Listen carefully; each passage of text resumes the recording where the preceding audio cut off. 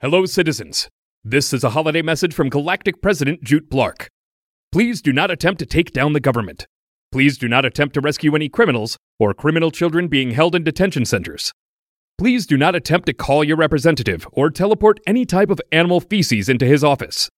Your explosive patriotism is mandatory not only today, but all 458 days of the year.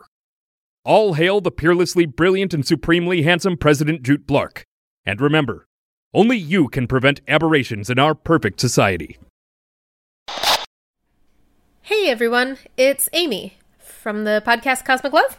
We're taking a break today, seeing as it's technically a national holiday and all, but we'll be back again next Thursday with a brand new episode. So celebrate today however feels right to you.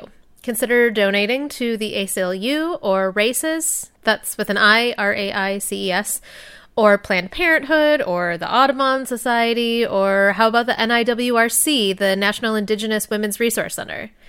Or maybe have that difficult conversation about gay people or immigrants with your parents at a barbecue today. Honestly, that would probably help more than anything.